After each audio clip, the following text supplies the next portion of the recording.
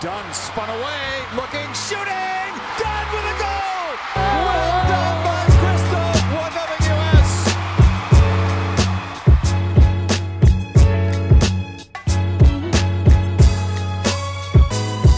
Hello, welcome, good morning, good afternoon, good night, good whatever. Welcome to another episode of Diaspora United. It's Andre Carlisle. I am here with my co-host Courtney. Courtney, how are you doing?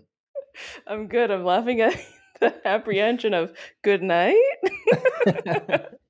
Yeah, I mean, try to cover all the bases. It's all good. We're happy to be here talking to y'all again. We are here to talk about many things. The U.S. Women's National Team had some games. There were also some international games, some NWSL news, bunch of stuff. We got the Diaspora Awards we're going to drop too. Heated and hyped. We got everything. But before we get to all that, I know I already introduced Courtney, but Courtney, say hello to the people. Let them know how you're doing. Hello. I am doing, I guess, as good as I can be. I had a crazy week last week following, the whole week of the championship was absolutely insane. And then right after it, I moved, and then there was Thanksgiving, and just, there was a lot going on in my world, but doing as good as I could be. And I did not wake up at 4 o'clock this morning to watch the U.S. Women's National Team because I knew better. And I said, if I do this, I will feel like I'm dying all day. So I did not. Yeah, y'all. As was tweeted, we chose sleep. So that was the selection. That was the official choice of Diaspora United. We did not get up to watch it. Was a good game. Did rewatch it, and we'll talk about it. But yeah, there was no Olympics. It was a friendly, and it was gonna mess up my week. So I just decided, you know what, I'll watch it later. So yeah. Sorry if y'all were expecting us to live tweet. We'll get most of them. We skipped this one. I was like, it was not going to happen. Now the fact that I actually have to do things, I'm now fully employed and expected to do things. I was Right. like, I cannot. I mean, the Olympics are the only reason why it was acceptable during the Olympics is that low-key everyone at work was still watching the Olympics or keeping an eye on it. So it was like, okay to drop the ball. You can't just do that on a Tuesday in November. Facts. We decided not to. We chose sleep and job security. Important. All right, let me go ahead and do what we usually do. Let me read a review from you guys. We love it when y'all review the podcast. Please do that. If you listen to us on an app that allows you to review, please drop a little review. You don't have to say a lot, just say a little something. The more reviews, the better. The more 5-star reviews, obviously, the better. It helps people find us, helps the podcast grow. Which is always a good thing. We really appreciate it. So like this review right here from Nicole Lee H. I like this one, titled Top Women's Soccer Podcast. Already off to a good start. It says, this is the first podcast I tune into each week. I very much appreciate Andre and Courtney's analysis and the much needed attention given to Black women in soccer. Look, we love to hear that. People are truly so nice. Truly, all these people, so nice. Sometimes almost a little bit overwhelming. So I'm like, y'all are genuinely so nice every week. But yeah, thank you. What you said, Nicole H? Nicole Lee H. Nicole Lee H. Thank you so much for leaving a review. And if you guys leave a review, there's a good chance we'll read it out on the podcast. And it is really so helpful because the more reviews we have, the higher on the rankings list that we are, and it really helps people find us. Yep. So we're going to hit up some news and we're going to kind of just tick these off, like one item at a time. We're not going to really do a huge deep dive. We'll probably do a bit of a deep dive on the U.S. Women's National Team game since we both did focus on those. But mostly we're going to do the Diaspora United Awards, the NWSL Awards. We'll make sure they'll be NWSL specific since that season just ended. But yeah, Courtney, do you want to get us started with the first bit of news? Yes, breaking this morning, we learned that Sam Mewis was traded from the North Carolina Courage to Kansas City Current. And in return, Kiki Pickett was sent to North Carolina, which I think is a really, really good pickup for North Carolina because at times that defense was questionable last year. But also Kiki Pickett is going to be a rising star in the next season. And so it's really, really excited to honestly make it a little bit easier to see us or for us to watch her because we can just go and drive down to North Carolina if you ever wanted to. It's much closer than trying to go to Kansas City. So shout out to Kiki Pickett.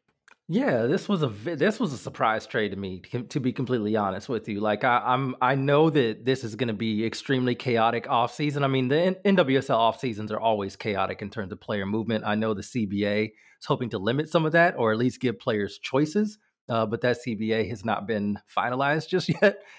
So we have a double expansion draft plus a college draft. So I know a whole lot of stuff is happening. I got to be honest.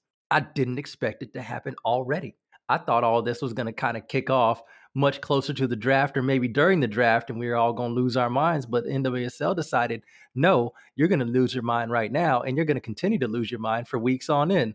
I just got to get ready for it, I guess. I know, truly this morning was like, and the chaos begins. And now every day is just going to be more and more chaotic. But also in news, Sarah Gordon, who we hope to get on the pod one day. Please, if you know Sarah, please tell her we're begging. We at full disclosure, I asked in the week leading up to the championship game, which was probably not the best timing. So I'm not blaming anybody. It was just me being like, you know what, it'd be dope to talk to Sarah about the championship. But yeah, apparently everybody else had that thought, and she was quite busy. But yes, Sarah, if you're listening, or if anybody out there knows Sarah, please, we would love to have you on. Literally, I would truly die. But also one of our picks for Defender of the Year that we've been talking about this entire time. But yeah, Sarah Gordon is rumored to be going to Angel City, which I think is honestly a great pickup for Angel City. Sarah Gordon has been an absolute rock and truly has had the season of her career this past season. So good for her, and also good for Angel City. This means we also get to see the reunification, the reuniting Yes. of Sarah Gordon and Kristen Press.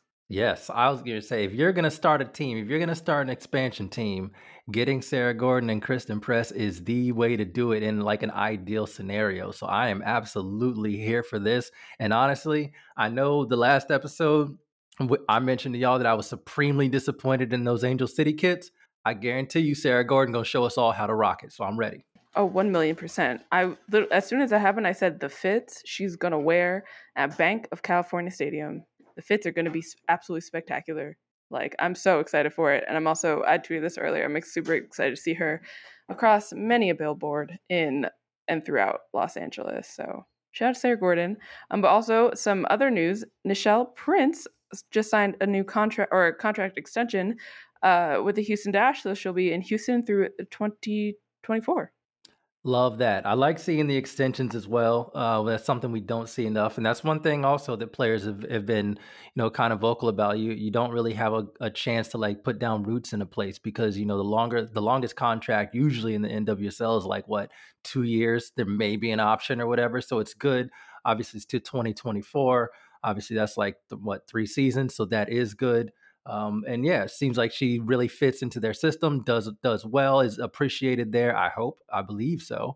But yeah, I'm really excited to see Nichelle Prince continue to grow, and hopefully they're able to figure out, or the coach is able to figure out how to like commit to a style.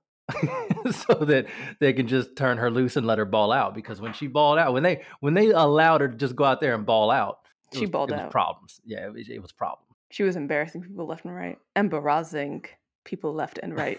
Facts. Truly spectacular. And also some news as of yesterday. Yeah, that was yesterday. Today is Tuesday. Anyway, as of yesterday, Alexia Putellas was announced as the Ballon d'Or winner.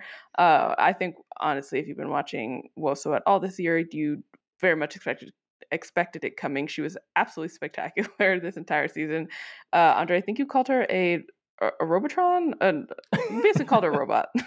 Yeah, I've called her a cyborg. I've called her a supercomputer. Just her the processing of the entire pitch that she has while standing on the pitch. Like it's almost like she has a bird's eye view and can see everything. It's like she's playing FIFA, and you shouldn't be able to have like the broadcast view while you're on the ground. With your point of view is like on the pitch. So it's kind of wild every time you see a player be able to execute a pass or execute or come up with something that like you don't even see, and you have the angle to be able to see all the players in your picture, right? And you don't even see it, and she routinely does stuff like that. Just an unbelievable player. Yeah, she is absolutely unbelievable. One thing that I know was not purposeful, but I very much enjoyed how her and Messi and Messi's kids were all matching. They were all wearing that black sequins, which I deeply appreciated. But one thing I did not appreciate from the Ballon d'Or announcement was, besides the fact that the list was just extra white, Super like white. it was so deeply white, Ashley Lawrence was number 8. I really want to fight the France Football Federation, or whoever makes this award. I know it's France Football. That's at least what their Twitter handle is. First of all, how dare you?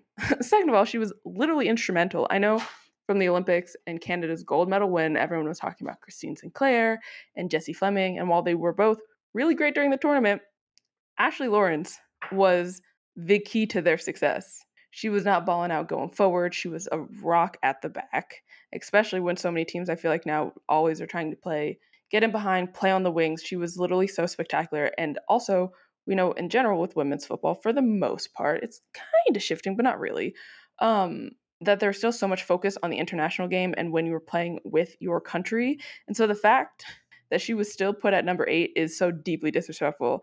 No, I'm not saying give her the Ballon d'Or, because I think for a lot of us, Alexia Putellas, it was very clear. But she should at least be top 5. Number 8, are you kidding me?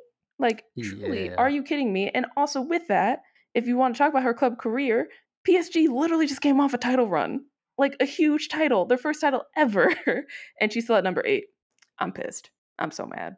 Yeah, I completely agree with everything there. Like I just it's I'm gonna caveat this before I go into my frustrations that I hate having to care about these awards because I feel like decisions are made and there's no accountability for them and there's really no transparency about them and there's like the criteria shifts, right?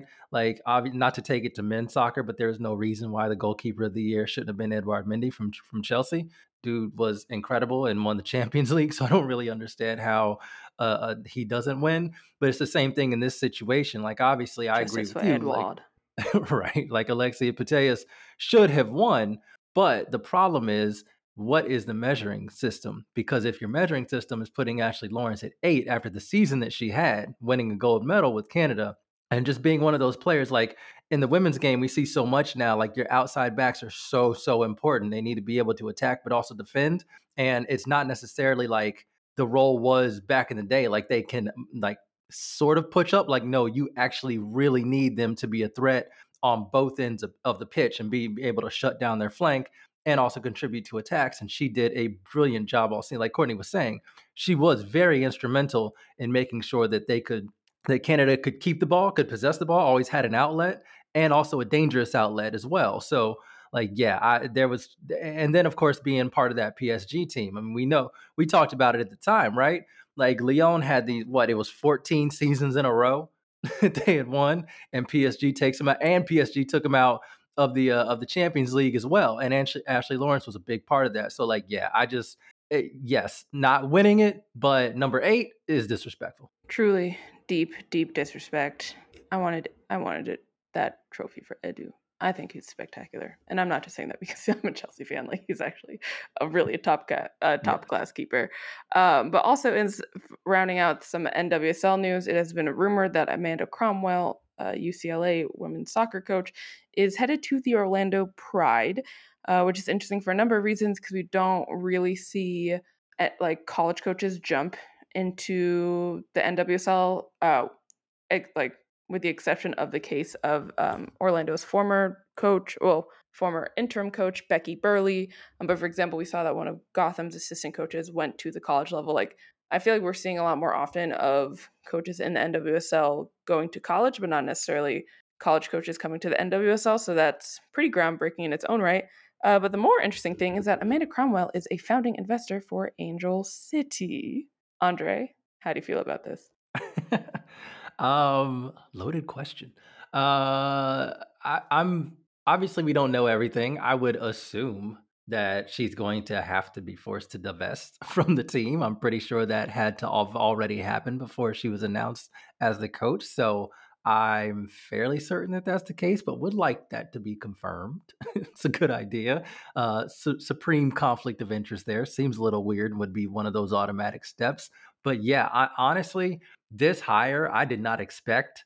I thought that job at UCLA was actually very good. I know they had a disappointing end to their season, losing quite early in the College Cup, but I was very surprised to see this move. And this to me means like if teams are actually going to invest, if teams are actually going to make themselves attractive destinations, not only for players, but for coaches, we could see a lot more college to pro, because that's really the main reason why we didn't, right? Like UCLA, facilities are incredible, right? That college has a ton of money as well. And normally you don't want to trade that instability or that stability for instability of an NWSL, club where who knows if the club's going to be around. We've seen so many clubs bounce and like Utah gone.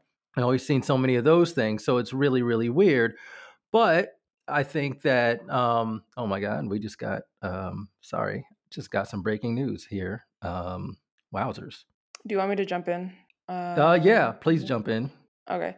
Well, also the interesting thing, and I know this, so this is a fun fact for anyone who did not know, but because UCLA is a public university, basically for all public universities around the country, you can submit these things called FOIA requests. It's Freedom of Information Act. We're getting a little bit into the journalism weeds, but the interesting thing is that you can look up salaries. So it's really fascinating. Like if you're just bored one day, just like look up all the salaries for like big college programs. So you can like look up like Amanda Cromwell out of UCLA, Steve Swanson out of Virginia, like the Florida State head coach, like there, Anson Dorrance, like there are you can just kind of go and all look this up.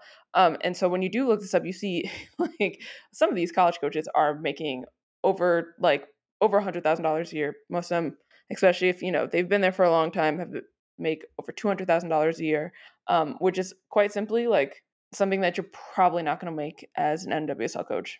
Like quite simply, like if you are, if your player salary minimum is what I think this year is $22,000. Andre, correct me if I'm wrong, but in the low 20,000 range, if that's what you're paying your players, like you are really not going to be paying your coaches a lot of money, which is why I think it's part of the reason, besides the instability and facilities and all those things, where it's like also the pay is not there for a lot of these college coaches, where it's like if you're a super successful coach, you can go and stay at a program for years and years and years and all these things. So it's really interesting. I also agree she has to divest. I know we joke about the NWSL sometimes and it being like kind of janky, but you can't not have Amanda Cromwell divest from Angel City. Like it's absolutely ridiculous. So yeah. Yeah, I think that's a good point, and I appreciate the salary help as well, because that's a big part of it, obviously, as well as you just normally don't see that jump because of facility, salary, job security, all of that. And I apologize for getting distracted there, but Washington Post just dropped some news. Apparently, I'm going to read the tweet directly from @SoccerInsider. It says, with NWSL expansion draft looming and only allowed to protect 9 players, Champion Washington Spirit are trading left back Tegan McGrady to newcomer San Diego Wave, sources say. Details expected Wednesday. Good Lord. I have so many things on my brain right now. Friend of the pod, Tegan. I hope this was her choice. I know she is from California, so I do hope that this was her choice. I have no idea who would be executing this trade. The person who did it, the person or people, as it's been reported, certainly with all the reporting that's gone on in the front office with the Spirit, it's Larry Best and Steve Baldwin. Larry Best is no longer with the team, but Steve Baldwin has yet to sell the team. And I'm really, really wondering if he made this decision and why, if he did, if it was Tegan's decision. Like I have a lot in my brain right now, and I don't love it. I love it for her if she's happy and this is what she wanted. If none of that is true, or if some of that is only like part of the way true, I'm upset. So yeah, a lot to process, and you're hearing it, I guess, real live reaction on the podcast. But yeah. I mean, truly live on air. Yeah, I also hope that it was, her decision. We do know that Casey Stoney right now, for example, has kind of been building maybe some new defense, all that. Because also, I don't think, maybe we talked about it last podcast on the crossover, that Abby Dahlkemper is going to San Diego as well. I can't lie.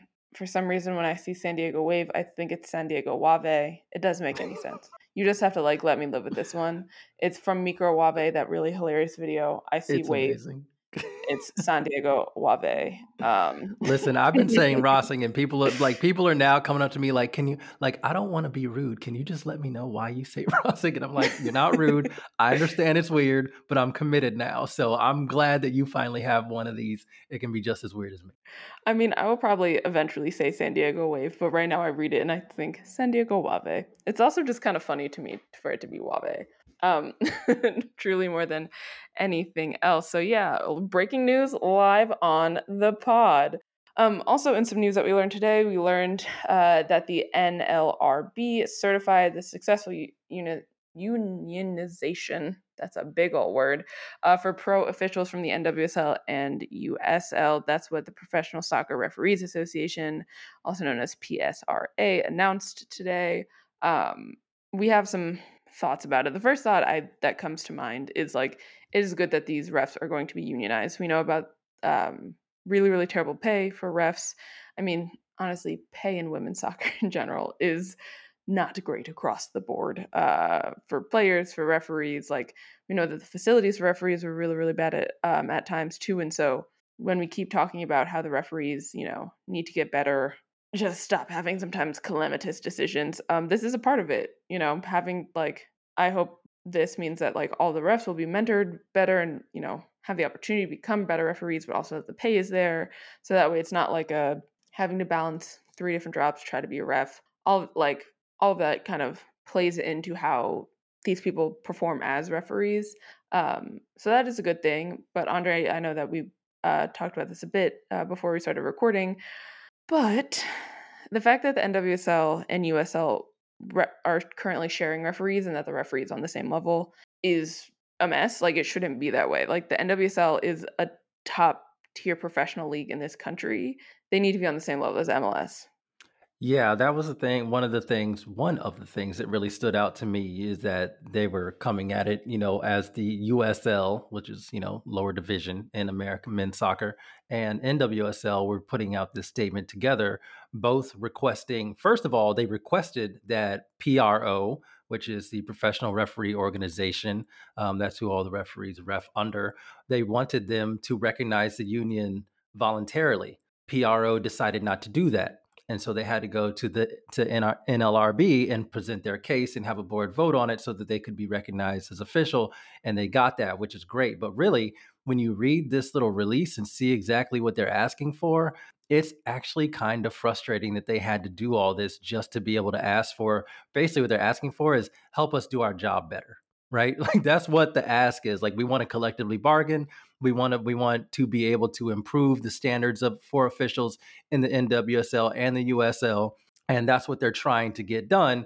And PRO is really working against them, it seems, in doing this. So they kind of had to force them to be recognized as a union. Now it's okay, now that we're official, can you now work with us, PRO, and help us with what we're asking help for, which is to get better. So we've talked a lot, and I specifically talk a lot about the state of refereeing in the NWSL and how they have to protect the players, but this is part of it.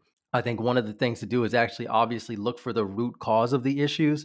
And if the referees are trying to tell their organization, hey, we want to be treated professionally, we want help, we want your guys' guidance, we want training, we want all of these things, then the thing to do now is to put pressure on PRO because they're the ones who can do it. So PRO referees, that is their Twitter at PRO referees. Don't be nasty if you go to them, but just say, hey, let's go. This is what they're asking for. Please help them out because there's really nothing else to do. It seems like there's a lot of hesitancy. Otherwise, they wouldn't have had to go through this move in order to just simply be recognized. It should be something that's happening internally as a joint decision. And it certainly has not been. So even though individual referees need to get better, they're asking for it.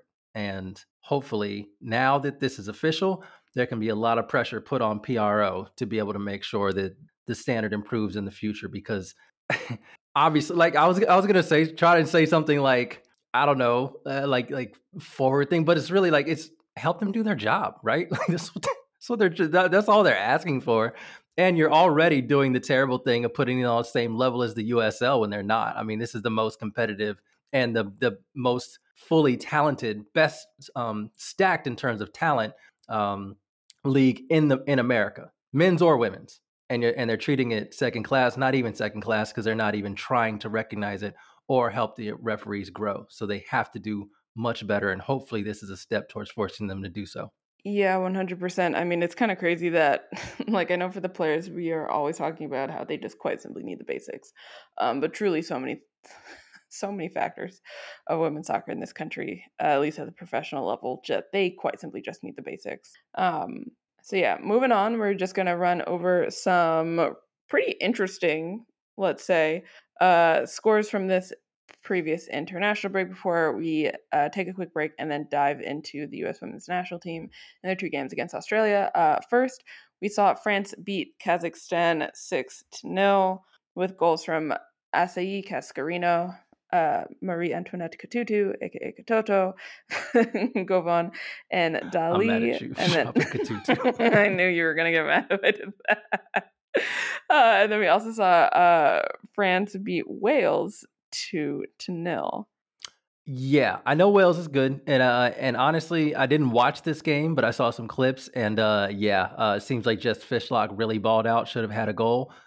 France got scored in the 90th minute, in the 40 stoppage time of the first half, and in the 90th minute. So this, even though the scoreline reads almost as a comfortable 2-0 win, it was not. Probably should have and could have been a 1-1, maybe even a 1-2. And the only reason I would say this is because before it gets real, and before the World Cup in 2023, I need France's coach to get out the paint because she is holding back a golden generation and has been doing it for far too long, making very weird decisions, doing very weird things. And I'm fed up. Like, I'm tired. Like this team is way too talented to be held back by a coach. Yeah, I completely agree. When like when you think about, because we know, oftentimes club play can inform national team play, especially for so many of the national teams and the leagues in women's soccer. Like the majority of the players that are on the national team really are playing in their domestic leagues. And when you think about this, like how stacked Lyon, PSG are, like so many of these clubs, and I mean, and on the flip side, we, for example, really see it with Spain and Barcelona, where what I think today was like 9 out of the starting 11 play for Barcelona, and you can see it on the field when you have such a powerhouse team together. So the fact that we're not seeing that for France, when it's like, the quality of player, it, like, to me, it goes back to the coach. But also we know that there are not, I'm going to try to put this nicely, but there have, I don't know how do I describe this? Let's say, like, no, the players aren't always happy. We know that several players have talked about, not necessarily wanting to play for the coach. Kind of, maybe a few similar things that we heard about Jill Ellis. But yeah, to me, like, if France wants to, like, take it up a notch, that we're seeing a lot of, to be frank, like, we're seeing a lot of teams in Europe, like national teams in Europe are doing, they're going to need a new coach, quite simply. They're just going to need a new coach. Also, just wanted to mention the 2 matches that Brazil has played over this international break. The first one, which we saw, was the final match for Formiga. I was in my feelings the whole time, just super emotional. She almost scored at the very end, and then Marta surprised her. I was just deep emo. I'm going to talk about this later. Because I'm real mad about what happened, specifically with Pia. But yeah, they beat Brazil beat India 6-1. Honestly, that match was fire. Like, India is a great counterattacking team. I know that they played a few more matches this international window, but honestly, it was fire. Like, seeing them counterattack, it was fun. So they're definitely one to, I think, especially when we're talking about, I think the AFC Cup is coming up, but also, their World Cup qualifications, things like that. It's definitely going to be a lot of fun. And then also the other match, they beat Venezuela 4-1 as well. Honestly, from these matches, Caroline has been balling. We also saw from that Venezuela match, we saw the beauty that was Marta just still disrespecting people left and right.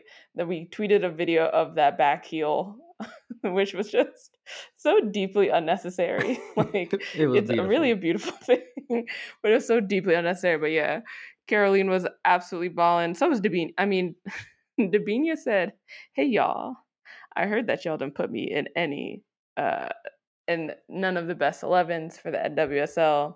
I don't care. I'm about to start banging goals off your forehead." And she's really been balling these past 2 matches. And Brazil has one more match before they finish out this international break playing in Chile. So yeah, that's it for some international news and some NWSL news. And we're going to take a quick break, and we're going to dive into the U.S. Women's National Team and then give our version of the NWSL awards, including something that we had hinted before, the Diaspora United Community Shield, because of course we have one, because why not? And then we'll take it to Heated Hype and take it out. So we'll be right back.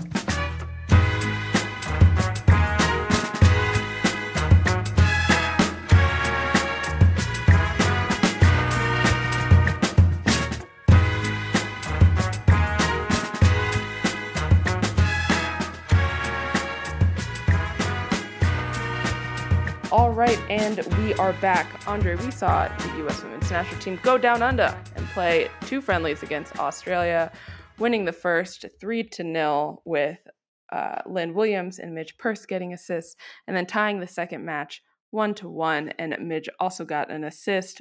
And we're going to, dive a little bit deeper into these matches. But the first thing off the bat is that 2 players that we were really excited to see and we didn't were Catarina Macario, and we learned that she had a groin injury and was out of the first match. And then after the first match, we learned that she went back to Lyon for rehab. And then we also saw Sophia Smith get into concussion protocol. And so she didn't play in either matches as well. Yeah, what in the world was going on in training camp down there? Like I was like, that's just really unfortunate to fly all that way and to not be able to get on the pitch, especially for those 2 players. And honestly, I was quite disappointed. I mean, already, we know about the opt-outs, with Mal Pugh and Trinity Rodman not being there. So that was already like, okay, well, we're not going to quite have the complete new generation just yet. But, you're thinking, okay, you're still going to have Kat and Sophia. And we know that Kat's been balling with Lyon. And we know that Sophia has just become deeply, deeply disrespectful on the professional level. So I was really looking forward to those 2 and seeing what they were going to be able to do. And we weren't able to see that. So they did start off with a little bit of sadness, I will say. I was a little bit disappointed, but we still had Midge Purce in the front line. We still had Lynn Williams in the front line. That was really exciting. And honestly, Emily Fox as well, and Sofia Huerta. We're looking at new fullbacks. Looks quite Thank good. God. We're going to talk about We're going to talk about that as well. But firstly, I wanted to kind of talk about Lynn, because I think she had 2 very good games. Very, very good games. Didn't get a goal, but certainly created plenty. I think even the match that I had to rewatch, the one that kicked off at 4 a.m. that we didn't get up for, she had multiple passes that were just dimes, absolute dimes. I believe in the second minute, she curled one around a defender and hit Ashley Hatch in stride, and Hatch kicked it, and Tegan Micah, the Australia's goalkeeper, was able to save it. Kind of didn't know anything about it, just kind of did the goalkeeper thing of making yourself big and hoping the ball hit her, and it did. But it was a gorgeous assist. And then she kind of had the pre-assist for Hatch's goal anyway, because she hit a lovely ball connecting across the pitch. Ball went straight, basically through the box, and Midge Purce was able to get on it. And then the thing I loved about this was when Midge Purce got the ball, like she kind of stood there because she knew the defender knew, you don't step to Midge. You're going to lose a 1v1 battle if you step to Midge, so don't do it. So Midge just kind of stands there and waits for Ashley Hatch's run, because the defender is like, I'm stuck. I can't go towards Midge because she's going to roast me, and I can't really back up or anything or give her any space. She really kind of had her like frozen, and it was so great to see that respect that Midge was like already commanding. Like, yeah, you're not going to come out here. I'm just going to stand here and wait to collect the assist. And she did. It was great. Andre, you know why you can't step to Midge Purce? You can't body her. Go ahead and do because she will hit you with the Megan Thee Stallion realness with a body, yada, yada, yada, yada, yada, yada. Yes, that was my brainchild. That was 100% my brainchild. When it comes to Twitter, I've been on one this week with me and my brain are just being a whole little bit sleepy. But yeah, she will hit you with that body, yada, yada, yada. Honestly, if we would not get copyright strike, we should play that song right now. But yeah, you can't step to Midge. She will literally embarrass the living life out of you. It's quite spectacular. But yeah, I also think I thought Lynn also had really, really great games. Like it's I don't know, it's really, really funny to me seeing like thinking about if we go a little bit back in time and think about all the lead up to the Olympics, and we were seeing um, Lynn getting so much playing time, like really at times leading the offensive line, getting in behind defenders, just using her quickness, like all of these things. Because also until you see Lynn Williams play in person, you're like, oh, she's quick, and then you see it in person, and you're like, how is this actually possible? Yes. How are you just quite simply so quick? And I think just her like my thing is this team does not function in the same way when she is not on the field. Like in Facts. terms of what Vlaco wants them to do, in terms of the style he wants them to play, at times high pressing, winning the ball back, trying to, play it quickly and behind all of these things that he's wanted them to do at times. The team is significantly better at doing those things when Lynn Williams is on the field. And so I hope that all of her naysayers decide to take a seat and just be quiet. But also, like, these two games really show how important she is to this team. And also on the other side, talking about like literally the other side of the field. I mean, look, I get to watch Midge in person all the time, and she just balls out quite simply every single time. And I'm like, from this, I'm just happy that she is actually being brought in as a forward. And there's no, oh, is she going to play forward today? Is she going to play outside back? Not only is that hard to do as a player, because, and I mean, Crystal Dunn has talked about this all the time, of like, oh yeah, I'm thinking of one way, and then I have to completely shift my thinking, and then sometimes they'll like do that with Midge just quite simply in the same game, and it's like, there's that Harvard degree going real hard at work of like, yeah, I'm thinking as forward. Oh no, cool. In this exact same game, I have to think as an outside back. But I also thought she was really, really great these two games as well. Notched 2 assists. It's always great to get more and more assists under her name. And I also thought Ashley Hatch played really well. Like she scored 2 goals. And scoring on your debut is nice, but yeah, like her run, like, look, there are new things coming to this US front line, and I'm very excited about those things that are happening. Yeah, I think Lynn really should have had 2 or 3 more assists. I mean, she really was playing very well, and she really did put the ball in some really, really great places. And I really also think, I do want to give a little shout out to Ashley Hatch as well. I think she played very well. She played better than I expected her to play, and that's not like no shade or anything. It's just that she has grown in confidence, particularly it seems like ever since Richie Burke left. And I think it's because what the Spirit have done is utilized and access more parts of her game. And we're seeing that she actually has a lot more to her game than originally believed, because she was just there on the Spirit to kind of be like the final piece of the puzzle, right? After all their passing and all the possession and everything, they finally work out the ability to be able to roll the ball right to Ashley Hatch's foot, and she taps it over the line. That's kind of what they were trying to do. And she can do a lot more than that, we're seeing. And I think this season was a big confidence boost for her. So yeah, that was really good to see as well. Wanted to also talk about Emily Fox. Oh, I thought you were going to say Alana Cook, and I was so excited. Oh, we can talk about Alana Cook, because Alana Cook was amazing as well. I was going to get there. We're going to get there. But I wanted to talk about Emily Fox real quick, just because I think she had a tough assignment. I'm going to talk about Lindsey Horan, so prepare yourselves. I'm going to talk about her later. But she had a tough assignment. She was having to deal with Haley Rasso and Ellie Carpenter on that left side. And I think she held up. She held up well, especially in the match today, the second match. She was in Rasso's head like early, because Rasso had like a ball where she thought she had an angle, and Emily Fox just turned it on and just positioned herself to get in between her and the ball and just never let her get close to it. And Rasso was getting quite upset. So like, I love that aspect of it, but then also her awareness, and obviously not 100% polished yet. She doesn't always make the correct decision, but she makes very, very good decisions. And I think the things that she needs to improve on are things that you can actually easily improve on with more game time and more experience. So I was really, really pleased to see her. Ellie Carpenter is a beast. She is one of the best fullbacks in the world. And I think that Emily Fox was right there with her step for step. And that honestly is saying a whole lot. And of course, Emily Fox praise means that once Baby Dunn is here and everything, and if Crystal continues to play after that, the Dunn in the oven.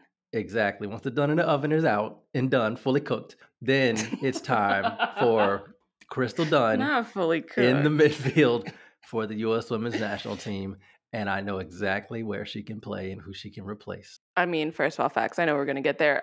Yeah, I thought at points I did feel a little bit bad for Emily Fox because there were definitely times when she was caught out of position, but that came from really what Vlaco was asking her to do, but also for the fact that I'll just launch us into this. Like Lindsay Horan wasn't Let's really do it. midfielding, and so there were definitely at times where it was like, even in the first match, where it was like, "Hello, our midfield looks like Swiss cheese, just holes everywhere." Quite simply, and people were talking about, okay, well, Andy Sullivan had to cover a lot of ground, and it's like, why did she have to cover a lot of ground? Why did it kind of feel like Emily Fox was constantly having to play at two minds, something that we've seen Crystal Dunn do time and time again, truly so many times, and the U.S. has been saved so many times by Crystal Dunn's, awareness, recovery speed, all the things.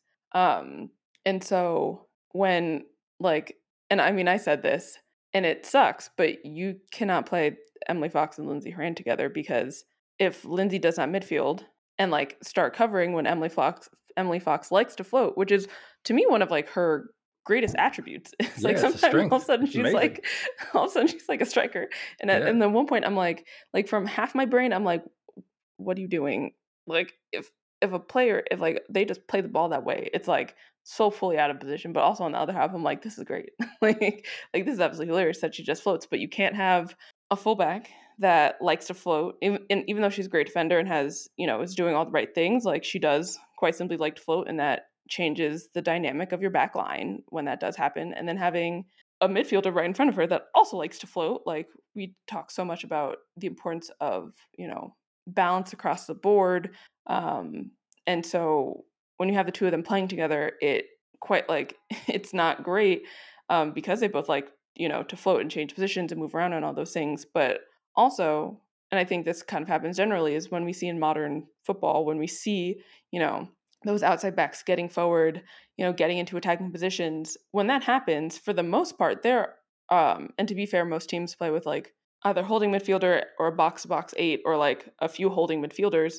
I kind of think sometimes about, let's say, Liverpool's men's team, but you have a person that is back there to help contain the space that your fullback has now left to go get in and get into attacking areas and those things. And when you don't have a player, for example, like Lindsay Horan, who's not diligent positionally, it's going to cause problems, and it's going to make it easy. It's going to make it super easy, quite simply, for teams to hit you on the counter and score. Yeah, and actually, I want to go back real quick because I when I was talking about Lynn Williams' assist, I actually was thinking of the assist that Emily Fox hit in the second minute. Lynn's was later on in the game, so my bad, I got it mixed up. But yeah, I want to go back to Horan as well because honestly, I want people to rewatch the game, particularly the first half, but you can rewatch the whole game and just count the number of turnovers. Because honestly, for me, it's not even the fact that and obviously that for a midfielder, it is bad to not be in midfield. Generally speaking, you want to be in midfield as a midfielder. It's what you're there to do. But we always understand and we know that her game is playing really really high. She gets up. Sometimes she just completely replaces the central striker. Like in the first game, you remember when she just straight up took the ball from Morgan Weaver in the box? Like that was just weird. I was like, what are you doing? So Made yeah, no like sense. that was just weird. But like if you're going to do that, you cannot also then give away high turnovers or the turnovers that you're not in position. Like you have to be more careful with the ball, right? You have to protect the ball better if you're going to be playing that high, because then you're just creating, like, as soon as we lose the ball, it's all of a sudden a mismatch coming the other way. And that's why I really, really, really think and I really want people to rewatch that match and just look. If you don't, like, take away the number 10, take away the name Horan, just watch her as objectively as you can and see how many times she gave the ball away and see how many times that she's nowhere to be found on that left side, and you've got an overlap happening, going at Fox, or you've got a player leaking by. Some of that's on Fox and positioning, but some of that, as we've said this during the Olympics, you can't really expect one player to cover two. And so you really need to make sure that whoever's tracking back, that there's either somebody's blocking the run or they're tracking the run. And that rarely happens with this team when Horan is in the midfield. So personally, I think, like I've said, This isn't personal against her. I think she's a really good player. I just think she's playing the wrong position. Yeah, thinking about, for example, her club play with Portland and the absolutely immaculate season that Angela Salem had, like, but also part of that was that she quite simply was everywhere and like, trying to pull swings and pull strings and defend and all of those things. But if you either like, to me, the only way that you could have Lindsey Horan like stay in the midfield is you have to start playing like either two holding or just like a holding in a clear box to box. Like you can't just have one holding and then like two purely attacking midfielders, because you're going to need that balance, and you don't want teams to basically figure out tactically, which a lot of teams did to the U.S. women's national team, especially we saw it in the Olympics. Honestly, we saw that whole really, really dominated by Sweden, and with Crystal Dunn quite simply at times having to defend three people because they knew they could completely exploit that side. Because there was no tracking back and things like that. So like the only way, for example, for that to happen is by playing two holding midfielders. But that's quite simply not the style that the US plays. So it's like you have to do a positional change. Yeah, yeah. I really want people to take a look at it because it's not anything personal to her. Like I said, she definitely has some skills. She definitely has a role on the team. I just think that so I tweeted I really want Sam Mewis to come back because I think Sam Mewis and Rose Lavelle and Andy Sullivan is a very, very good midfield. But I think Something I would like to see. yeah, and they all understand the roles of midfield, and I think the midfield will get a lot more defensively sound and honestly smothering, to be quite honest with you, because Rose has really improved in her defensive game as well. So that's the midfield I really want to see. And just honestly put Horan up there in the center forward rotation. Like it's where she wants to be. It's what she does anyway. Like you got to roll with it. Like let it go. It's fine. So I giggled during that because I thought about all the times where like Rose will nutmeg you, and then but like if you manage to get the ball off her, she'll just quite simply sprint back and take it off you somehow. Yes. She really has been. That's honestly a really good point to point out, because she really has been excelling in her defending and tracking back and all of those things. But one person that I want to talk about, and I've talked about it a few times on the pod, but is Alana Cook. Let's go. Look, I've been speaking on it for a while. Alana Cook, I don't want to describe it this way, but I am. Alana Cook is that girl, okay? In the defense, she's that girl. Her, there were so many times, especially in that first game, where she was just being truly annoying the living life out of Sam Kerr. Her position, she was in the right position, in the pocket, always at the right time, just trying to, pick Sam's pocket, tracking her really, really well. There was actually a point where it was a point during the second match where Sam gets a ball and Alana Cook it's a really, really interesting bit to play, and they actually included it in ESPN's highlight reel from the second game. But basically the ball is the ball is coming down the field. Sam Kerr is kind of doing what Sam Kerr does and just kind of floating a little bit, and Alana Cook sees her out of the corner of her eye, and Sam Kerr gets the ball, and Alana Cook is right there on her and basically shepherds her, because at the point Sam Kerr gets the ball right on top of the 18, but pretty close centrally, maybe a little bit to the left side, but still pretty central, almost pretty close to right in front of the goal centrally. But Alana Cook is on her that whole time and literally shepherds her truly across the field going towards the right. And I mean, Sam Kerr does still get the shot off, but her shot goes super wide, and it's because Alana Cook is right there putting pressure on her. And then she even, tries to slide in to get a block on the shot, but the shot goes way, way, way wide. And to me, that was a really good example of just how Alana Cook has really, really grown over the entire course of the season. But really, to me, honestly kind of reminds me of a young Becky Sauerbrunn, where Becky was always in the right place, always was making the right decision.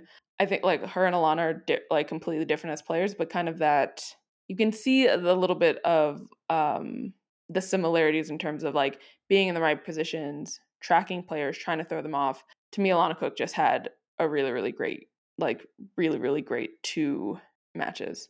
Yeah, the thing that I like about her too is that not only is she really good, she's really improved her defensive positioning and really just being able to keep the ball away or just pose a problem and intercept the ball as soon as an attacker gets it.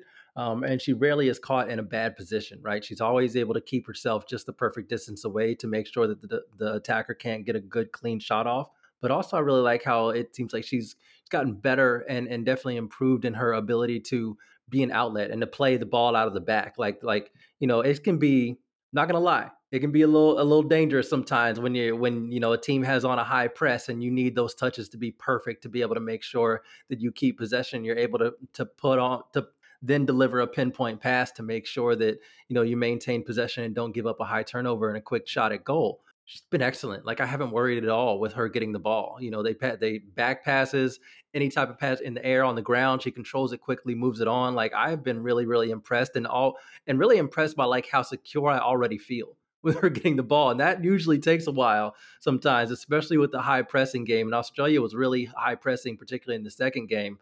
That the pace of that game was bonkers, and it was comfortable. It was comfortable. Like, yeah, I was like, good. Alana's got the ball. She's gonna make a good, smart decision and keep the ball moving forward. So, like, yeah, I was really, really excited and happy for her performances in these matches as well.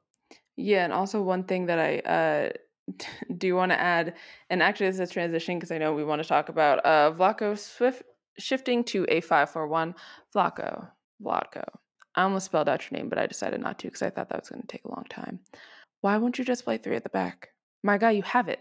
Like, you literally have it. Put Becky in the center, or you can put like Abby Dahlkemper in the center and put Alana Cook on one side and Tierna Davidson on the other side.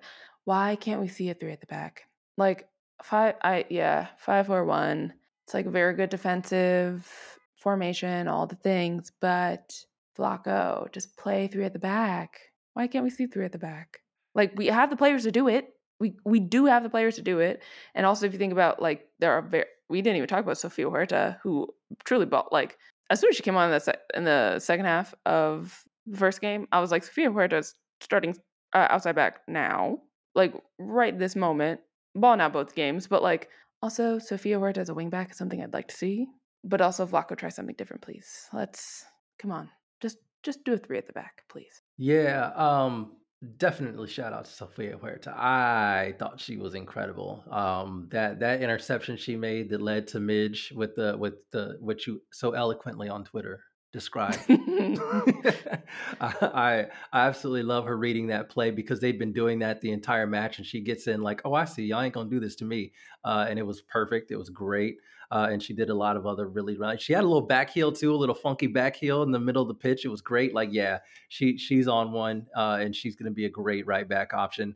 Honestly, Emily Fox and Sofia Huerta, like, I know these matches are friendlies, right? And we're just meant to, it's not the full camp, it's not the full rosters and all that business. But I'm already like, yo, the things I learned is that we got fullbacks and Casey Murphy's the goalkeeper. That's pretty much what we got, and that Lynn Williams is vital, which I already knew anyway.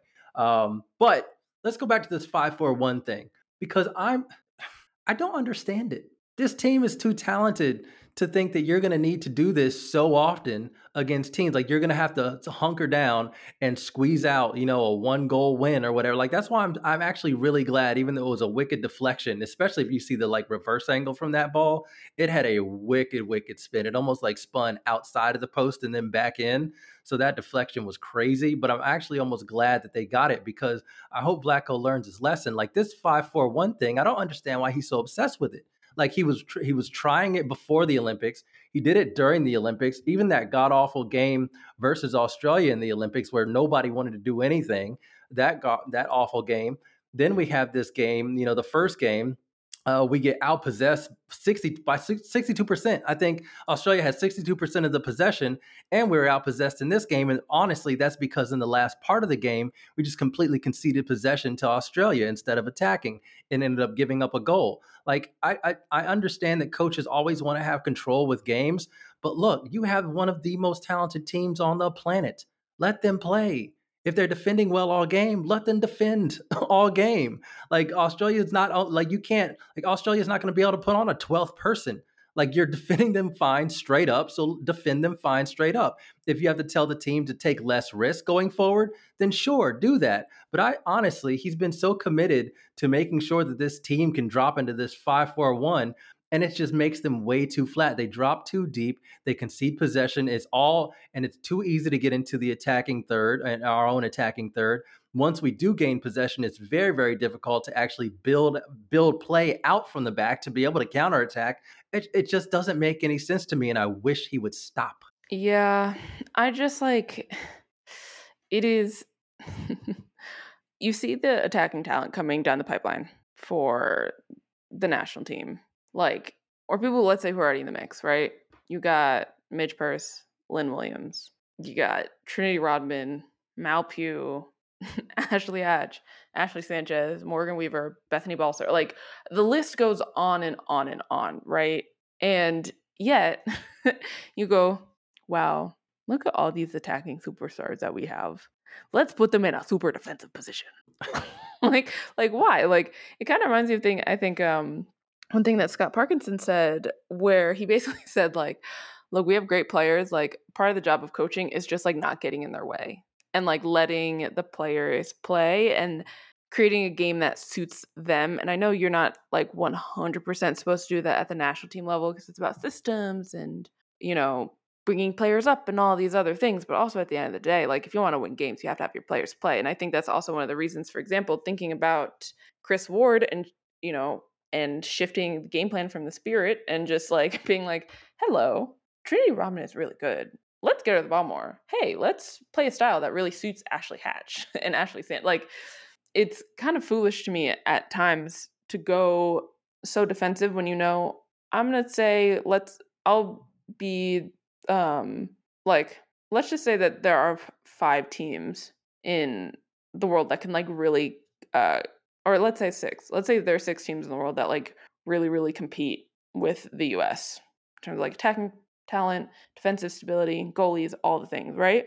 When you, like, first of all, you're not going to encounter these people, or sorry, these teams often, unless, like, because now we see more, you know, international tournaments coming around. Not everyone's coming to She Believes. Anyway.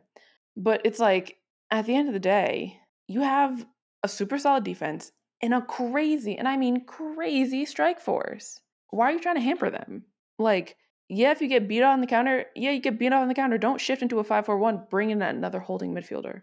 Yeah, I mean, like, Julie Ertz still wants to play, right? And now you have Andy Sullivan.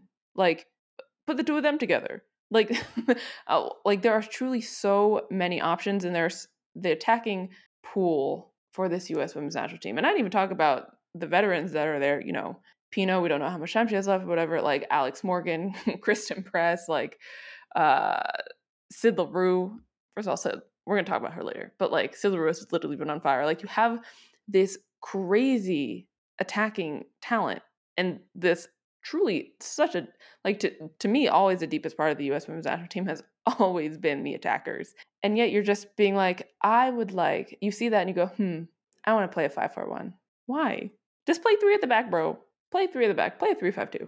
If you're nervous about getting beat in the midfield, play a 3-5-2 or a 3-4-3. Like you said, that's kind of my thing. Like, this isn't gonna come in handy all that often. There aren't going to be that many teams where we're like going to try and eke out a 1-0 or a 2-1. Like, it's, and when it does happen, I guarantee you drop into that 5-4-1 versus Spain, you're going to give up a goal. Okay. You're going to give up the goal. You do it versus France, you're going to give up the goal. Like, play them straight up. Tell you like Courtney said, you can either go 3-5-2 or you can put, basically make 2 6s. Hopefully you have Sam Mewis back by then, but Sullivan and Mewis, and keep them, as the 2 6s in front, but make sure you also pose a threat at the other end of the pitch. Every single time we do this 5-4-1 thing, and I don't think it's a matter of execution, because it seems like the players are doing what Vlatko wants them to do. They drop back way too much and they stay way too deep. And when you get possession, there's nowhere to go with the ball except give it right back to the opposition. So, like, I just don't understand this. It's also super not the way this team wants to play. It doesn't fit their style. Nothing about it. And in terms of even from that, quote unquote mentality thing, it doesn't jive with that either. Like, I don't know why he's so focused on, yes, now drop into the 5-4-1 and let's see out the last 7 minutes of this game. Just play the game. Like, what are you doing? Like, this, it's like the whole, like, I don't even know what to explain. Like, I don't even watch the NFL anymore or any like American football, but it's like that prevent defense nonsense that I used to hate when I used to play Madden back in the day. Like, stop doing the dumb stuff and just inviting the opposition to come at you in such force. I honestly don't understand it. I really don't understand why he's been so dedicated to work on it in like multiple matches before, during, and after the Olympics. Like, dude, let it go. Please let it go. Yeah, 100%. And like also part of that to me is like when I mean bringing up the mentality is a really really good point because I think like what is supposed to be the quote unquote mentality of this team is that you like you're not afraid of anyone. Like you want everyone to be afraid of you. And so if you were trying to continue that image and that mentality, like you think teams are going to be afraid of you when you're sitting in a 5-4-1? A 5-4-1? Spain won't. France No. won't. Like those teams Like are gonna eat you alive. they're Sweden like, won't. "Oh, you're gonna sit in a low block? Great, give us the ball. That's exactly what Yep. we want." Like Yep. that literally is it plays exactly into their hand. Like I actually watched a bit of the Spain Scotland game today, and besides the fact that Spain balling out because it was basically Barcelona on a national team, like them like Scotland at times, just constantly having to defend, like that just like played into Spain's hand because Spain wants the ball. Like that's exactly their style. They want the ball. All of these teams want the ball. Like none of these especially when we think about, let's say like Spain, England, France, the Netherlands, like even thinking about for example like Canada, like none of these teams, even at times Brazil, like none of these teams are purely counterattacking teams. Like, I mean, I saw that time and time again, and especially during that Brazil India game. Like, they're really not like yeah they'll sometimes hit you on the counterattack, but at the base of it, these teams are possessive, and so sitting in a low block and conceding possession to the other team is exactly what they want to do. Yeah, yeah, it's annoying. So, but anyway, I think we can be done with that unless there are some last things you want to say before moving on to the much awaited, much anticipated Diaspora United Awards. Casey Murphy supremacy. To me, Casey Murphy. Yes. I did vote this way. Casey Murphy was my goalkeeper of the year because I thought she had an outstanding season with North Carolina, where at times North Carolina was doing calamitous things at the back, and Casey Murphy was like, "No, I'm keeping us in this," over and over again. I thought she had an absolutely spectacular season, and to me, it just completely showed during these games. Like to me, I was like, "Oh, this is like everyone was like, oh my God, Casey Murphy," and I was like, "Girlies, have you been watching North Carolina? Casey Murphy's been like this all season." Yeah, yeah. I was going to say, yeah. When it comes to what we learned, yeah, that's goalkeeper number one right there. I mean, she was outrageous and genuinely. If you hit the ball in the air, just kiss it goodbye. She's Like literally so she's gonna tall. get it. Yeah, she's gonna get Andre, it. she's Like as you're tall not as starting. you. Ah, stop it! I knew you were gonna do that. Let's move on to the awards. Literally, as soon as they said 6'1", I said, "That's Andre's height." Ah, get out of here, please, I was please. literally my No brain more of went. this. I honestly laughed so hard because that was literally the first place my brain went. It went, "Oh, that's Andre's height," and I was like, "Wow, this is the discourse that's been going on my Twitter feed for so many days." For That this is so the many first place that days, my we're brain we're goes. like into almost the second But week of this. Please, please, y'all, please. yeah, I mean, at points though, it did make me really laugh, and like they just were like, "Oh, I want to kick the ball in the air," and then Casey Murphy was like, "Cool, I'm not going to jump. I'm just going to grab it out of the air for you." Um, but yeah, to me, she was absolutely spectacular, and to me, it's a clear number one. Like even with a listener coming back and being healthy, I don't know. It's when you put up two performances like that, and also we've seen, for example, a season long, basically a season of performances like that. It's hard to say that she's not your number one. But moving on, it is time for our Diaspora United Awards. If you guys remember, the first award that we mentioned months and months ago, the Diaspora United Community Shield. This goes to the team with the best fits over any other team, and so that team quite clearly is Gotham. Yeah, there was Gotham has no put one fits on your else. forehead since day one. Yeah, I was gonna Literally say Rain had some between nice fits, but nah, it was Gotham all the way, 100%. yeah, I was taking notes during the entire season. So the official ranking is Gotham at number one, Rain at number two, and Kansas City at number three in terms of just fits on your forehead so far. Even though I do want to say Portland also had fire fits, but they were never shown to people. I like had to see it going Yeah, deep into Instagrams, and I was like, why aren't y'all putting these fits online? Like people know we love the fits. Why are you not putting fire fits online?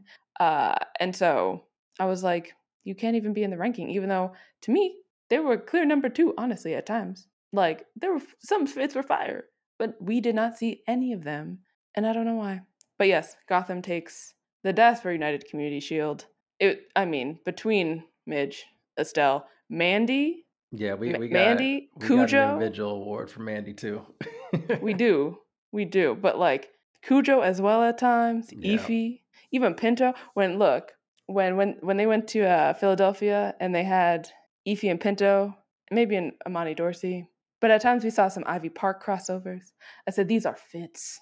Yo, Mitch had on a Negro Leagues baseball shirt, or I think it was a sweatshirt, and yo, that meant a lot to me personally, like deeply. Like I love that. I absolutely love that. Negro Leagues are it's one of the most fascinating, and of course because this is America, unfortunate and enraging stories. But yeah, the Negro Leagues were super so important, and I don't even care about baseball, but they were super important. That was so fire. The time where Estelle Johnson had a denim skirt. It was a white denim skirt, and she had the outline of Africa embroidered on it and made it a print. Yes. That was fire. The time Mandy, when she was come back from injury and had a cane, and even dressed up the cane. The cane fit is legendary. The cane fit is legendary. You know, I'll just talk to her right now. That's why Mandy is our most stylish player of the year. Yeah. Easily. Yes. Easily. I could not contain it. I had to announce it right there. That fit with the cane. Mandy killed it all season. All season. It was incredible. I like honestly the cane really did take it over the top though, because like having a cane as part of your fit and then making it like just completely like making it part of the entire fit, like unifying it to the entire fit was just so dope. Like it's just incredible fashion sense. She is incredible. It was absolutely spectacular. Look, she was even firing off the fits when she was injured. Look, the fits, it was fire. So shout out to Gotham for being the most stylish team of the year. But Andre, do you want to go over our MVP candidate? Actually, our MVP of this year? Yes, absolutely. I wonder if we should build up to MVP though. Should we Okay, build up to MVP? let's build up to MVP. But Okay. we'll go actually with a fun one. Our goal of the year, Andre. Oh yeah. We talked about this. We talked about a lot of goals, and there were some clear contenders. One of them, Ebony Salmon's first goal against Houston, literally first time playing for Racing, comes on the touches, just deeply disrespects Houston's entire back line. Like it was literally that. Thinking about that goal, being like, this is literally your first time in an NWSL match, and you come out and do that, and you deeply embarrass an entire backline of vets. Fire. Yeah, it was incredibly fire. I honestly think I was sitting here thinking like maybe we should put because we have three kind of nominations here. I was like maybe we should put them on Twitter and let people vote, but I'm replaying that Ebony Salmon and I think that way. Like, and so our other honorable mentions are Trinity's goal against Gotham at Segra Field. That game was a wild 3-2 game. Red cards, golazos everywhere. And the best thing that ever happened at Segra Field, to be honest with you, like that field is trash and didn't deserve those players or that goal. But yeah, it was incredible. I mean, she basically got the ball wide, cut inside, and hit that curve. We hadn't seen her score like that before. So seeing that she had the power and she had the technique to be able to do that was like a little bit outrageous because it was a long range outside the box hit that curled into the far side netting. It was bonkers. It was an absolute bonkers goal. And then another goal, I've tweeted about it so many times. I've talked about it so many times on this podcast. That team goal that Gotham scored against Orlando. Midge Purse scored it, but really, if you want to talk about I just kept coming back to Ify's involvement with the dummy, continuing her run inside, getting to the perfect position, and then being super unselfish and seeing Midge right open and playing the ball to her. That team goal was so nice. I would have talked about it more than twice. Did you mean to do that? I did. Okay. I feel you. Okay. I see you rhyming. Appreciated that. Let's do we'll go and do like we'll do like one. I don't know. We have some fun ones in here, but and we also have some like legit like real awards, right? So maybe we'll do let's do Rookie of the Year because that's easy, right? I just mentioned the goal that she scored. It's Trinity Rodman. That's it. Like honestly, if she wasn't a rookie, she would have been up there for like MVP, short list on MVP for real, because just like came out of nowhere, was in high school, didn't play college ball at all, just came in and was just absolutely destroying people. So like, yeah, Kiki Pickett also had we talked about her before. She also had a good run as well, a good season once she got onto the pitch.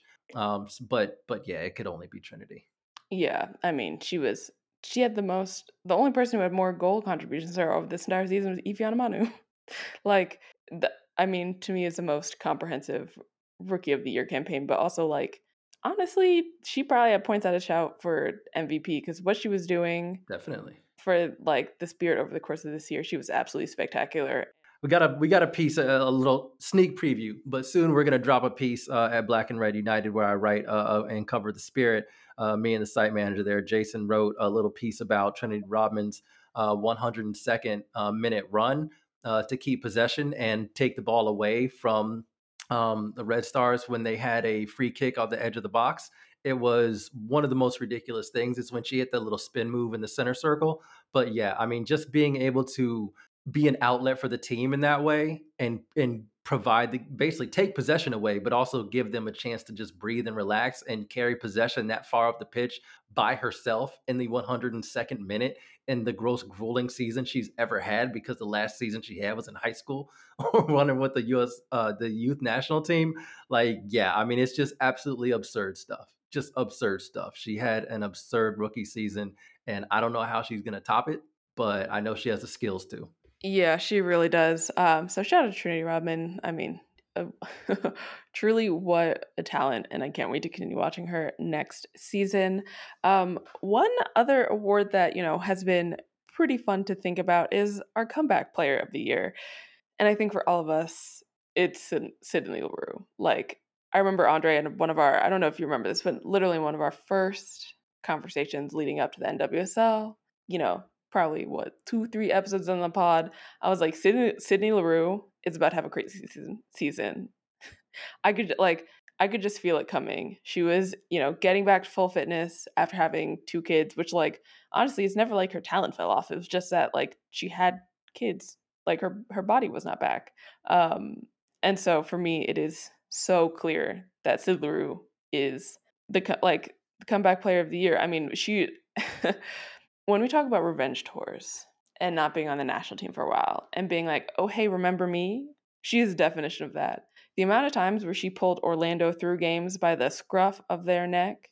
I mean, we used to joke about it that like Sid would play like literally at times was playing center back and right back and left back and outside mid and winger and also central striker. Like she was absolutely fantastic this entire season. I do wish Orlando, could have made it into the playoffs. So we like could have seen even playoff Sid, because I feel like that is even a different level of seeing Sid play. But to me, it was so clear the impact that she had on Orlando and just how important she was getting back into full fitness this entire year. So that's why for me it's so clear that she's a comeback player of the year. Oh yeah, for me it couldn't be anybody else. I think Sid Leroux coming back and playing as well as she did was absolutely incredible, and Orlando needed every bit of it. And like you said, they unfortunately didn't make the playoffs, but the only reason they were close, and it was what I think they were only eliminated from playoff contention with what 3 games to go. So it's not like they were ever like completely just out of it, as it like previous seasons. But yeah, no, she really drugged that Orlando team, and she played just absolutely unreal. She was all over the place. So yeah, absolutely comeback player of the year. Let's talk about you know what? Let's do a fun one. Let's do most disrespectful player of the year. This is another fan, not just because it's another opportunity for me to talk about Trinity, because yeah, she's absolutely one of the candidates for this most disrespectful player of the year. I mean, I wish they tracked, I wish they kept stats as well with the women's game as they do the men's game, because I guarantee you she probably averaged about a nutmeg a match, a nutmeg, one nutmeg per 90 is what I'm guessing she had, because she just did it every match because she could. And it was great. And that's the kind of disrespect I like to see. But also on this list is Midge. I remember, you remember that goal when Midge just snatched ankles and then hit the far side netting? Like she did that a couple times. That Yes, goal I against do. KC too, same type of thing. Like, yeah, Midge is super disrespectful and I love it. Even though I do have to give a shout, even though she wasn't always super disrespectful, but we just know it's in her vein, Marta. Oh, Marta chooses absolutely. violence every single time. Like, I remember we were talking about, we were tweeting who is just like the most, like, who is the person that does nutmeg you for no reason? Like, who's the most disrespectful player of the NWSL? And I know for a while we said it was Roosevelt. but it's actually Marta. Marta chooses Facts. violence Yeah. every single time. Even Dabinia does too. Like, just nutmegging you for no reason, just for jokes, just for jokes. And so, yeah, the the disrespectful player of the year is definitely Trinity, but also Midge is a strong second. Sometimes she'll just that like I don't know why I immediately thought of that time that Tobin Heath shimmied and sat a player down. Oh But my Midge would do God. that too. That was so nasty. The disrespect was unreasonable. But wanting to look forward a little bit, I want to talk about what players. Actually, no. I'm gonna say we'll save that for last, or we'll save that second to last. The most slept on player of the year. This is like kind of like your unsung hero award.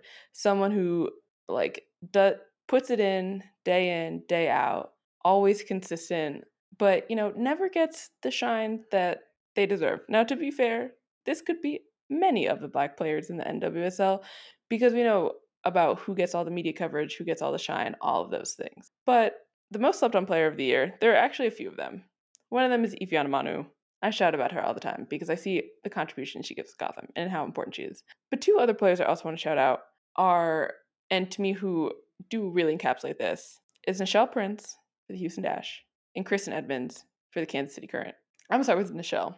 Nichelle is, in terms of what you're going to get from her every single week, is almost unreasonably consistent. She's going to do the dang thing every single week. And I mean, I've really enjoyed Houston at times, like playing in the style that really, really suited her. Because at times you saw Houston, like it was always a question of like, what's Houston doing? What style are they going to play today? But even though Nichelle Prince didn't necessarily score the most goals or provide the most assists, like to me, she is always one to watch out for because she will give you her best every single game. And it's always a question of, do you have the right people on the finishing end of that ball? Because she will get in behind defenses. She will also embarrass you. And to me, it's super clear why she's an unsung hero. But also with Kristen Edmonds. How many positions has she played in as well? Like kind of in the same Right. way of like Sid LaRue. Like sometimes we see her as a 6, sometimes we see her at center back, sometimes we see her at outside back, and then sometimes we see her like at a 8 or 10. It's like, how many positions are you playing her? But I mean, to me, that's also kind of the definition of slept on player of the year. You just slide her in anywhere, she will give you exactly what you're looking for. Yeah, and I think the for us, and it's really not that she like completely outperformed, but I just think when you really like emphasize the unsung part of it, Ify should have been way higher in like MVP discussions. Like I appreciated that Midge was in the conversations as well because and we'll get to Midge a little bit later and talk about her some more. But I think Ify was just absolutely outstanding throughout the season. Didn't start at the beginning of the season for reasons, but you still got a phenomenal performance from her. 8 goals, 4 assists, most goal contributions in the league. Was only equaled by Trinity Rodman, who had 6 and 6. But like y'all just heard me talk crazy for a crazy long time about Rodman. Could do the same thing about Ify. Ify was so central to everything they did, even when she had to pick up a lot of slack, even when they changed the way she was attacking because other players came back and were taking roles that they probably shouldn't have had on the team. Yada yada. We're not going to go there again. But I just think Ify had an unbelievably consistent season, was consistently dangerous, and I think it's actually nice how these awards are kind of coming together because I think in that goal of the year, that Midge Purse goal, that team goal that Gotham scored, I think Courtney broke that down beautifully because it's really about Ify. Like that's the encapsulation of Ify's play this season. I mean, she had a dummy, she had the run, she had the pass, the unselfish pass to get an open shot. She could have taken that shot. The goalkeeper was right there. She was in the box, but she knew that like there's no defender anywhere close. If I slide this ball over to Midge, it's a much higher percentage chance anyway, even though it was already really high because of all the work that she did previously in the match, in the move. So like, yeah, to me, I think it's Ify. I mean, y'all have heard me talk about Ify maybe I should do some social cuts of every time I talk about Ify because it's probably once a week. But watching this team so as closely as I did for the entire team or for the entire year, I mean, covering this team, Ify has been absolutely spectacular. Like I know, and I was kind of mad because she should have more than 12 goal contributions in terms of like goals and assists because when I remember one of her goals against Houston got chalked off for offside, even though it wasn't offside, and I was pissed. Yeah. but also like there were I wish included in the goals and assist category or like goal contributions, there was also one for key passes because Ify has had so many key passes and lead ups to goals where it's almost like she's had like a hockey assist where she's been like, and I know everyone wants to talk about Midge, and Midge is an absolutely spectacular player. But to me, Gotham does not make the playoffs without Ify. When I talk about, like, I know I mentioned Sid dragging Orlando by the scruff of their necks. Ify, I've never seen a player so consistently hunt for a goal every single time. Like, truly, every single time she was always hunting for a goal. And whenever it was like Gotham needs an equalizer, you know who always got that goal? It was Ify. The amount of times where she was just like, okay, fine, I'm going to score a winner. I mean, I talked about this, 2 or 3 podcasts ago when I was mad that she wasn't included in the MVP conversation because of how many points she won for Gotham over the course of the season by, getting your game winning assist or your game winning goal or your game equalizing assist or equalizing goal. It is absolutely insane. And also because to me, she's not necessarily getting all the shine she deserves. So yeah, I'm gonna stop myself because I can literally talk about Ify all day, every day, because she is just as important to that Gotham offense as Midge is. Facts. So let's move on and do the player to watch next year because this is going to be a fun one. I like this category as well because do have a couple players in mind to keep an eye on. And I'll go with, you know what? I'll go with the second one on the list. And y'all know I love attacking players. Courtney loves defense as well. So I think it's a good balance here. So I'm going to have to go with Ebony Salmon. We saw what she did when she first came in. We talked about that goal, the goal of the season, the goal of the year. Year, season, whatever. We talked about that, but just the way that she came in, how she was so perfect for the heavy transition game. I think if Louisville adds to their squad, gets better and improves in certain areas, you'll even see a much better season, even though there were some doubters. There were doubters, and she very much proved them wrong every opportunity she got. And I love that. And it's just so great to see young player, English player coming over here, fitting into the style and the way that we play and having success right away. I love that. And so it's just had to do nothing but build confidence for her. And I'm really excited to see what she does next season. Yeah, me too. She, bro, I don't know why that goal is still in the back of my head. Truly such an immaculate goal. It was so nasty. My God, it was so nasty. But yeah, Ebony Salmon is definitely a player you should definitely keep your eye on next season, especially after as Louisville continue to grow and bring new players and all that stuff. But a player to watch for me is Kiki Pickett. We just learned that she was traded to North Carolina. But to me, in my, let's say my ranking of, your rookies of the year, to me, she's that number 3. She was, to be fair at times, she did get a few yellow cards here and there. But to me, she's one, if I'm thinking about a player that really might have a breakout season next year, it's Kiki Pickett. She is really, really spectacular. And her at the outside back position, especially, having Carson Pickett on one side. I actually saw something from, I think it was Uproar, North Carolina, that now their back line must be called the Picket Fence because you have Kiki Pickett on one side and Carson Pickett on the other, which is honestly just jokes, but she's going to have a really, really big season next year, especially as she, adjusted to the league and really, honestly, started becoming one of the starting outside backs. So she's one for me to keep your eye on. Yep. Now we're going to get into the big 3. All right. We're going to do Attacker of the Year, Defender of the Year, and MVP. So let's start with, let's start with Defender of the Year. We've been talking about attackers a lot. I know Courtney just talked about Kiki Pickett. So let's keep it talking about defenders. And Defender of the Year, who y'all think? Obviously, it's Sarah Gordon. Sarah Gordon, Iron Woman of the Red Stars, absolutely play every single minute. Just an absolute lockdown 1v1 defender, just absolutely nasty.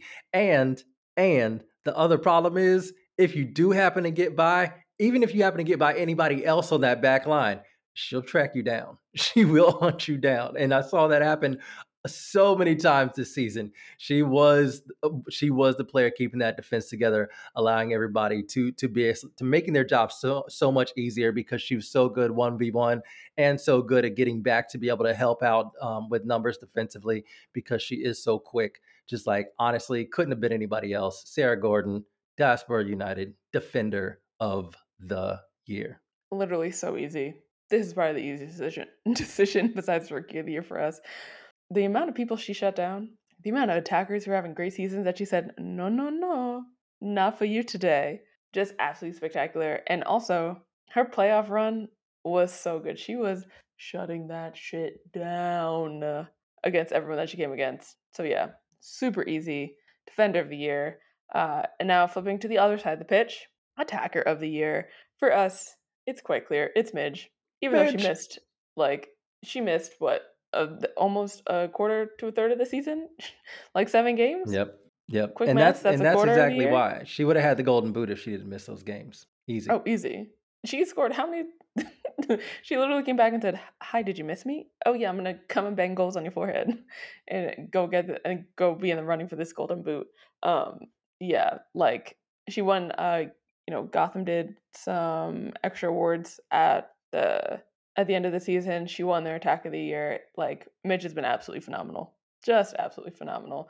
And if you let her be an attacker instead of putting her at outside back, I know what a concept. What a concept to play Midge as a forward with.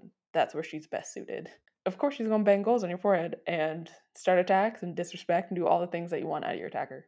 And now it is time for Dyersburg United MVP of the season, of the Andre, 2021 season. Can we get a drum roll, please? Can you do a drum roll? Okay. Okay, ready? Yeah, let's do it. Oh, okay. I feel it. Yes. MVP. Dyersburg United MVP. Keep going. What are you doing? Okay, wait, let's do this again. No. It's all good. We're good. We're going to roll right with it. Okay. There we go. Dyersburg United 2021 NWSL season MVP. We called her the unsung hero, and this is why she should have been in the MVP discussion because she was that damn important. Ife Anamanu, friend of the pod, Dyersburg United MVP. We've talked about Ife so many times this year. Look, I said it before, I'll say it again. Gotham is not in the playoffs without her. She is far and away their MVP. Bringing them by the scruff of the neck over and over again, constantly hunting, constantly giving her all. And I know it doesn't always show up stats-wise if you look at stats, but when you see the eye test, you see what she's putting in and day out. The Gotham front line does not function the same without her. We saw it when she was not playing or being pushed in outside positions, and she just adjusted and kept going every single time. By far and away, our MVP of the year. Yeah, I think even if you do look at stats, I mean, 8 goals, 4 assists. I mean, that was the highest total goal contributions. And like Courtney said, even if there was a key passes metric, like we said, we need more metrics to be able to truly quantify some of this. But honestly, you can just watch. I mean, just watch Gotham with and without Ife. Just watch how important she was to that attack, how important she was to the whole team, because it wasn't just the goals and assists. She also did a lot of work as well on the defensive side of the ball too. So like, yeah, to me, it was Ife. She had an unbelievable season. I think she got overlooked a bit. I think Midge came back and rightfully so. I think a lot of people thought Midge was going to take the golden boot, and she started off really strong. Scored a couple goals, but I think throughout the course of the season, it was Ife. Absolutely had to be Ife. So, and that's it. I think those are your the inaugural Dyersburg United Awards. But yeah, we know we are running long for y'all, but we're about to close out with heated and hyped, so I am going to try to keep it brief. I don't know if I can keep it brief, but I'm going to try my best. Y'all know what I'm heated about. I'm not heated about Formiga retiring, even though that makes me sad and breaks my heart. I get it. What I'm tight about are 2 things. The first is the Brazilian Football Federation, about how they decided to make this happen. When I was tweeting about Formiga, I got a whole bunch of Brazilian followers. Shout out to y'all. Sometimes I feel like I can speak Portuguese. I cannot, but I was doing some real great context clues to figure out what y'all were saying. But there are a few really terrible things about this. The first was that they did not do enough. We saw some things on social, but when you were actually in Brazil, they were not doing a lot of promos for this saying, hello, this absolutely immaculate perfection player is retiring. We basically don't really know like a lot of global women's soccer without her. She's retiring. But there actually was not, unfortunately, not a lot being told, like people being told about it. Specifically, they decided to, they chose to put the game in Manaus, which is not close to A, where she's from, and B, where she's like currently playing in Brazil. I saw so many tweets saying that the Brazilian Football Federation did not release tickets until 2 days before Formiga's last game. So that's, first of all, that's a mess, number one. Like, not releasing tickets for this absolutely incredible players like farewell game and only releasing it 2 days beforehand. First of all, they put it on like a Tuesday. Like, I know it's during an international break, but like we saw the US women's national team play on Saturday. It's possible to put these games on the weekend, and they decided not to.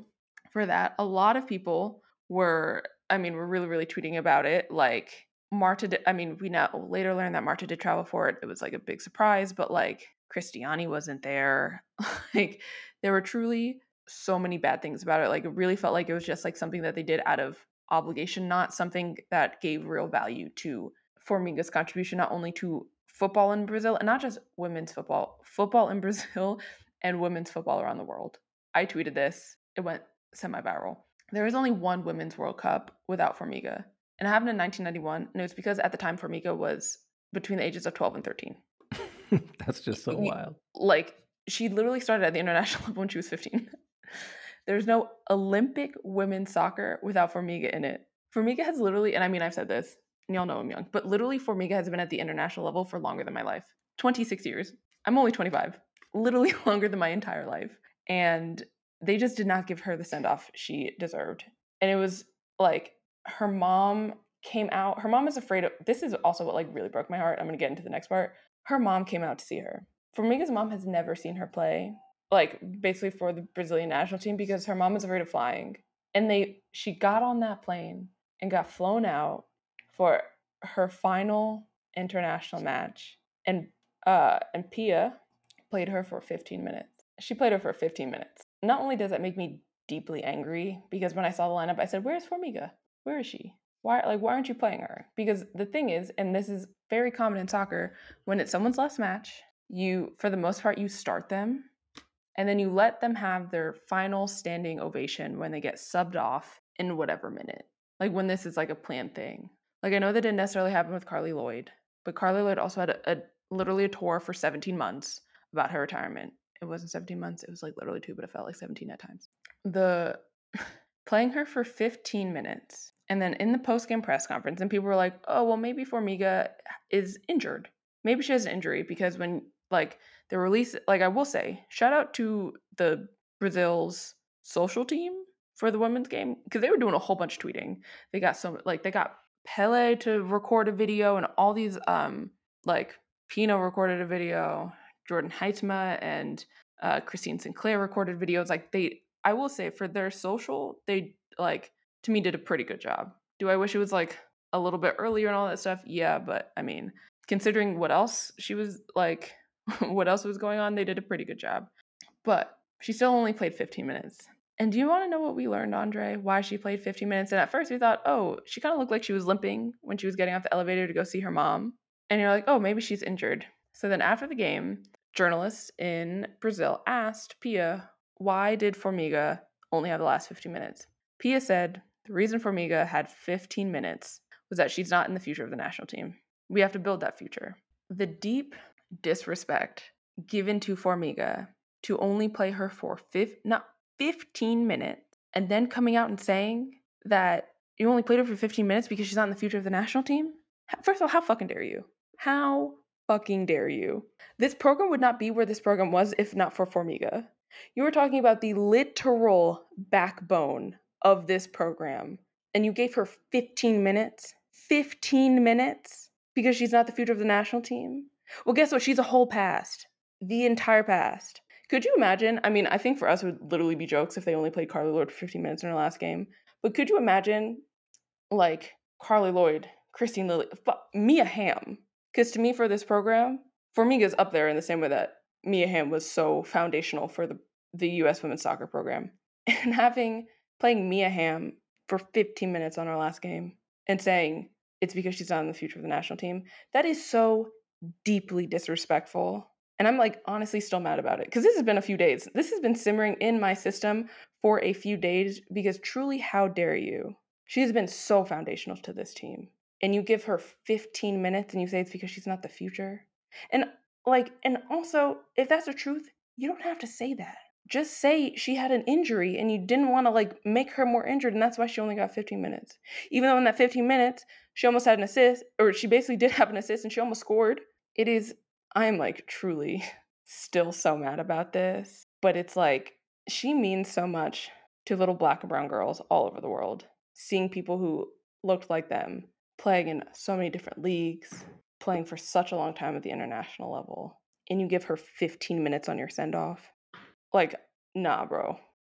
You're done for me in my book, and I'm done. Yeah, I'm completely with you on all of that. Co-sign every single word. I I refrain from tweeting it, but I'm gonna say it on the podcast. Is that the U.S. and Brazil should have swapped victory tours? Quite honestly, because Formiga Easy. deserved every single bit and more of what Carly got. But honestly, not even that. It's even deeply disrespectful because Formiga was starting for PSG last season when they ended Lyon's streak of winning the domestic league. So she was still playing at a very high level. So you can't even give me any nonsense about how you're moving on. This is feel like she still has a lot to give.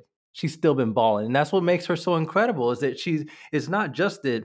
And this is the kind of the thing that's been kind of annoying a little bit about her and her how her career has been viewed. Is people just trying to liken her into players who just play for a long time, like into her 40s. Like, no, Formiga actually has been so useful right, to a number of teams and successful teams that it is legitimately incredible. The span and the breadth of her career and how she's managed to remain so good and so effective for so long is the whole point. And yeah, it was truly unfortunate and really sad to see. And honestly, I've got a lot of beef with Pia over that because I don't think that I think it's really rude, and I think you don't really understand that Brazil program, and I don't think you understand the culture in Brazil, particularly, and what she mean and what Formiga means to players there, to kids there, and I think that that's really a problem. I think when you come in, particularly when you're a white woman, I think particularly when you go into a place with black and brown people, and you don't understand the importance of certain people and certain players, and you don't give them the respect they deserve and have earned, I think you are really showing a serious blind spot. And I was really frustrated. I deleted so many tweets in reply to that because I quote tweeted it and I was trying to say a lot of things. And I was just like, I'm going to end up saying something really harsh. But honestly, that part of it really rubbed me the wrong way because I was like, yo, you do not understand what she means. And you're over here making decisions as if that's the only thing to consider here. Yo, these are friendly matches. Like, chill. Like, please, she deserves a send off. She needed to be in the starting lineup, in addition to all the reasons that Courtney said. So, yeah, I think, you know what? That's going to be both of our heated. It was so upsetting that I'm just going to go ahead and make that my heated too, because I just went on a rant about it as well. Like, yeah, the disrespect shown to Formiga was absolutely reason for both of us to be heated. So, 200, that what gets me, and we talk about how much the U.S. women's national team plays. It's how Carly Lloyd has 300 caps. yeah, Formiga has 234 caps. yeah, Knowing how little Brazil actually plays. It's not like yep. they're the U.S. women's national team and they schedule friendlies every single time. Man, if And she would have also, had near 800 caps to play this month. she would probably be hitting 1,000 caps. No one would be coming close to her for 26 years at the international level. Yeah. And not only that, and this is what really gets to me, it was illegal for women to play football in Brazil Mm-hmm. when Formiga was born. It was illegal. And her perseverance, she wrote a piece for the Players Tribune. I 100% recommend, go find it, Google Translate it if you're not fluent in Portuguese, I'm not. And you just hear about the struggle that she had to try to get into the game, playing with like boys, like not having like not even having like girls to play with. The fact that she's a black woman, she is a queer black woman in Brazil, where it was illegal for women to play when she was born, and she still had an immaculate, fantastic international career. And you want to sub all of that up with 15 minutes. How fucking dare you? Sorry, I just got more mad again. I literally just got more mad again. 234 caps. Like, I can't believe it. Like, I'm going to be angry about this, honestly, for a long time. I saw a tweet saying that was the beginning of someone's villain origin story. Mine too. That's the beginning of my villain origin story. Mine too. Facts. Let's change gears and get out of here on a positive note if we can. All right, let's try. Let's talk about what's got us hyped. Courtney, I'm going to start with you. I'll give you a quick chance to transition. Talk about what's got you hyped.